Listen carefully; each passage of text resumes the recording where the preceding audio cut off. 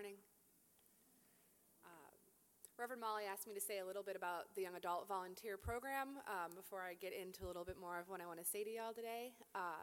It's a program through the PCUSA. This year we are a cohort of about 60 young adults from 19 to 30 serving internationally and nationally in about 15 sites.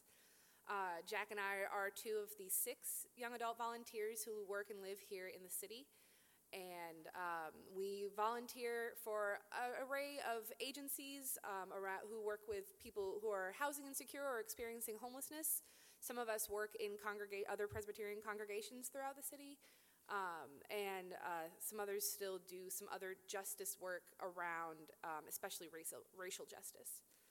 We'll be here for open forum, like she said, so if you have any questions about that, definitely ask. So I used to hate being asked where I saw God. I am a tiny bit competitive, and in middle and high school, I never really feel like I had an answer that just nailed it. Invariably, someone else would say something super poetic about trees or like a truly beautiful human interaction, or extra points if they involved a small child. You know, the adorableness factor really went up. And my only feeling would be, shoot, I have nothing profound to say, and I am losing at Sunday school right now. I know, we're real deep today. I was a messy kid with thoughts and emotions that didn't always feel like they were right or appropriate or good enough. And then I became an adult, and everything is clear now. I have all the answers. Have a lovely morning. Thank you very much. Just me? Anyway. For a long time, I felt like a relationship with God wasn't for me because I thought that since God was perfect, I had to be perfect. I couldn't see God because my idea of a moment with the divine involved some kind of neon arrow that said Jesus is here, and I was just not doing it with my messy human life. But what I've come to know is that God, in fact, lives in the mess. Once I started to stretch my spiritual muscles, it turned out that Jesus, no stranger to messy and perfect humans, hangs out with us in the jagged edges of society, around people who are just trying to do their best. This city, and I mean this in the best possible way, is kind of a mess. The population boom of the last decade is marked by a chaos of displacement, changing culture, and heartbreak for many of its residents. Living in the Yav House in Northeast DC, I feel like I'm watching the landscape change in real time as steel and glass condos go up and replace the traditional 2-story row house buildings of the H Street corridor. I hear it from people, too. During the World Series, I'd catch games at a local dive where the most pressing question wasn't, do you think the Nats can pull this off? But it was, do you live around here? How long? Lifelong Washingtonians, especially in Ward 6, are a skeptical bunch, often numbed and exhausted by newcomers. It's okay that your city is a mess. Didn't I just say that's where God lives? And let's face it, every human project is going to be messy. In fact, it's a fact that Jerusalem has to reconcile in Isaiah 58. Everyone's doing everything the right way, but they're not feeling any closer to God than being messy was letting them be. I happen to like a good mess, and I'm growing to truly love this particular one in DC. This big, messy project of living in community feels holy to me, and it's in fact an articulated program of the young adult volunteer situation. The 6 of us live in what is called intentional Christian community, which basically means that in addition to doing things like normal roommates, like eating together and fighting about the dishes, we also get together to talk about our hopes and fears, to pray and meditate, and to discuss the ways that we are being changed by our life here and now. The grumbling and grace of intentional community challenges me to open my heart to other moments of community as I go about my day. I'm a proud rider of the X2 bus, which, like all public transportation, is a fascinating study in people. The line runs north-south from the Anacostia bus station all the way up to Lafayette Square, right in front of the Capitol. And I get on 3 stops from the bus station and right before Lafayette Square. It's a haul. It's about 40 minutes to an hour, depending on how things are going, but it's often the best part of my day. I could just stand up here and tell you stories about my commute, but we can save that for another time. but it's something that definitely bonds people in a way that only trying to get to work on time can. And you see people from all parts of the city commuting downtown, coming back to school. All ages kind of have to reconcile who they are in this place together. And it is sometimes a mess. It is sometimes a literal mess. But it's always beautiful. One of the other things about being in a messy human community is that you fight for it. I see that here a lot with the Washington Interfaith Network, with whom I volunteer from time to time. They are a community organizing organization that is right now very concerned about public housing and the state of public housing in the district. And they get together with congregations, with faith leaders, with tenants in public housing residencies and say, what do you want to see? What do you need? What can we do for you? And again, it's a sometimes really messy interaction because often the people doing the asking are not anything like the people doing the needing, and that's a really hard place to be in on both sides. But as you continue to do it, if you're committed to that kind of work, you make change. And WIN really does affect the way things work. They've been around for 40 years. They've had some wins and some losses.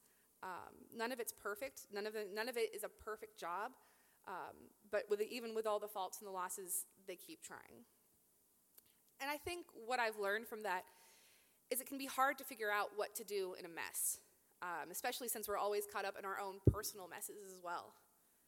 But in the thick of it, God reminds us what we're supposed to be doing, as he reminds us today. Loose the bonds of injustice. Share your bread with the hungry. Bring the homeless poor into your house. In other words, get back to work. Life is messy, which God knows because he walked among us in Christ and intentionally picked the messiest, most human people he could find. And together they could do work on that earth and continue to do work from the kingdom every day. And it's something that I think about a lot, and I thought I'd share with you. Thank you, guys.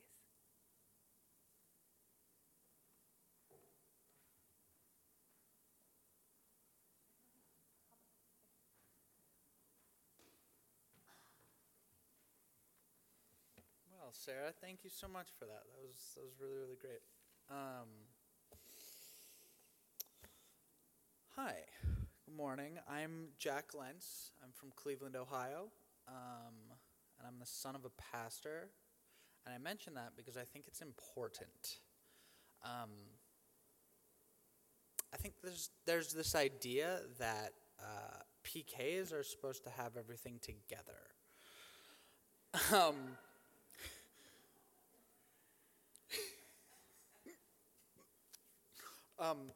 When I learned about the Young Adult Volunteer Program, I didn't. I was 26. I was living with my parents while my two younger sisters were off in San Diego and Philadelphia, respectively, graduating college when I still hadn't.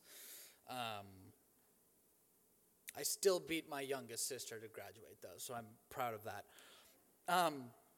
But they were working full-time jobs and finding themselves. And I was in Cleveland working part-time delivering pizza. I was smoking close to 2 packs of cigarettes a day, and I applied to the YAV program, honestly, simply to just get out of my parents' house. And also maybe, hopefully, figure out my place in the circle of life. So I was aimless. I had no direction, and I applied to the program on a whim. I applied on a hope, on a wing, and a prayer. But isn't that how all great quests begin? The hero is thrown into a situation for which they are wildly unprepared for, and then they find themselves. Frodo didn't know what he was getting himself into when he agreed to take the ring to Mordor. He knew it would be difficult, but that's about it. And Harry knew even less when he met Voldemort for the first time 11 years after his parents were murdered. But what's that quote? All you have to decide is what to do with the time that is given to you. Harry and Frodo both decided what they had to do at the time that was given to them. Along the way, they found themselves. So I had the time, means, and for better or worse, some sort of motivation for this. If we're calling the Yav here my big epic quest, I was on the right track. I knew this would be hard, but I had no idea how hard. I knew there were going to be difficulties, but I had no idea that they would start my third week into the program. So I work at this really, really lovely organization in DC called Everyone Home DC that deals with the homeless individuals in the district and really, really works to house them. Housing is their first priority. However, this organization requires that all of its employees or volunteers, me, get drug tested. So my third weekend, it's early September, probably 80 degrees. It was really, really nice. God, I miss those days. And I take the Orange Line, I think, yes, to the clinic right across the street from the Minnesota Avenue metro station. I assume that I would pass. Because I had no reason to think I wouldn't. 2 minutes after taking the tests, it comes back, and I had failed. And I'll just be honest, I had failed for coke. At the time that I took the test, I hadn't done that in 3.5 years.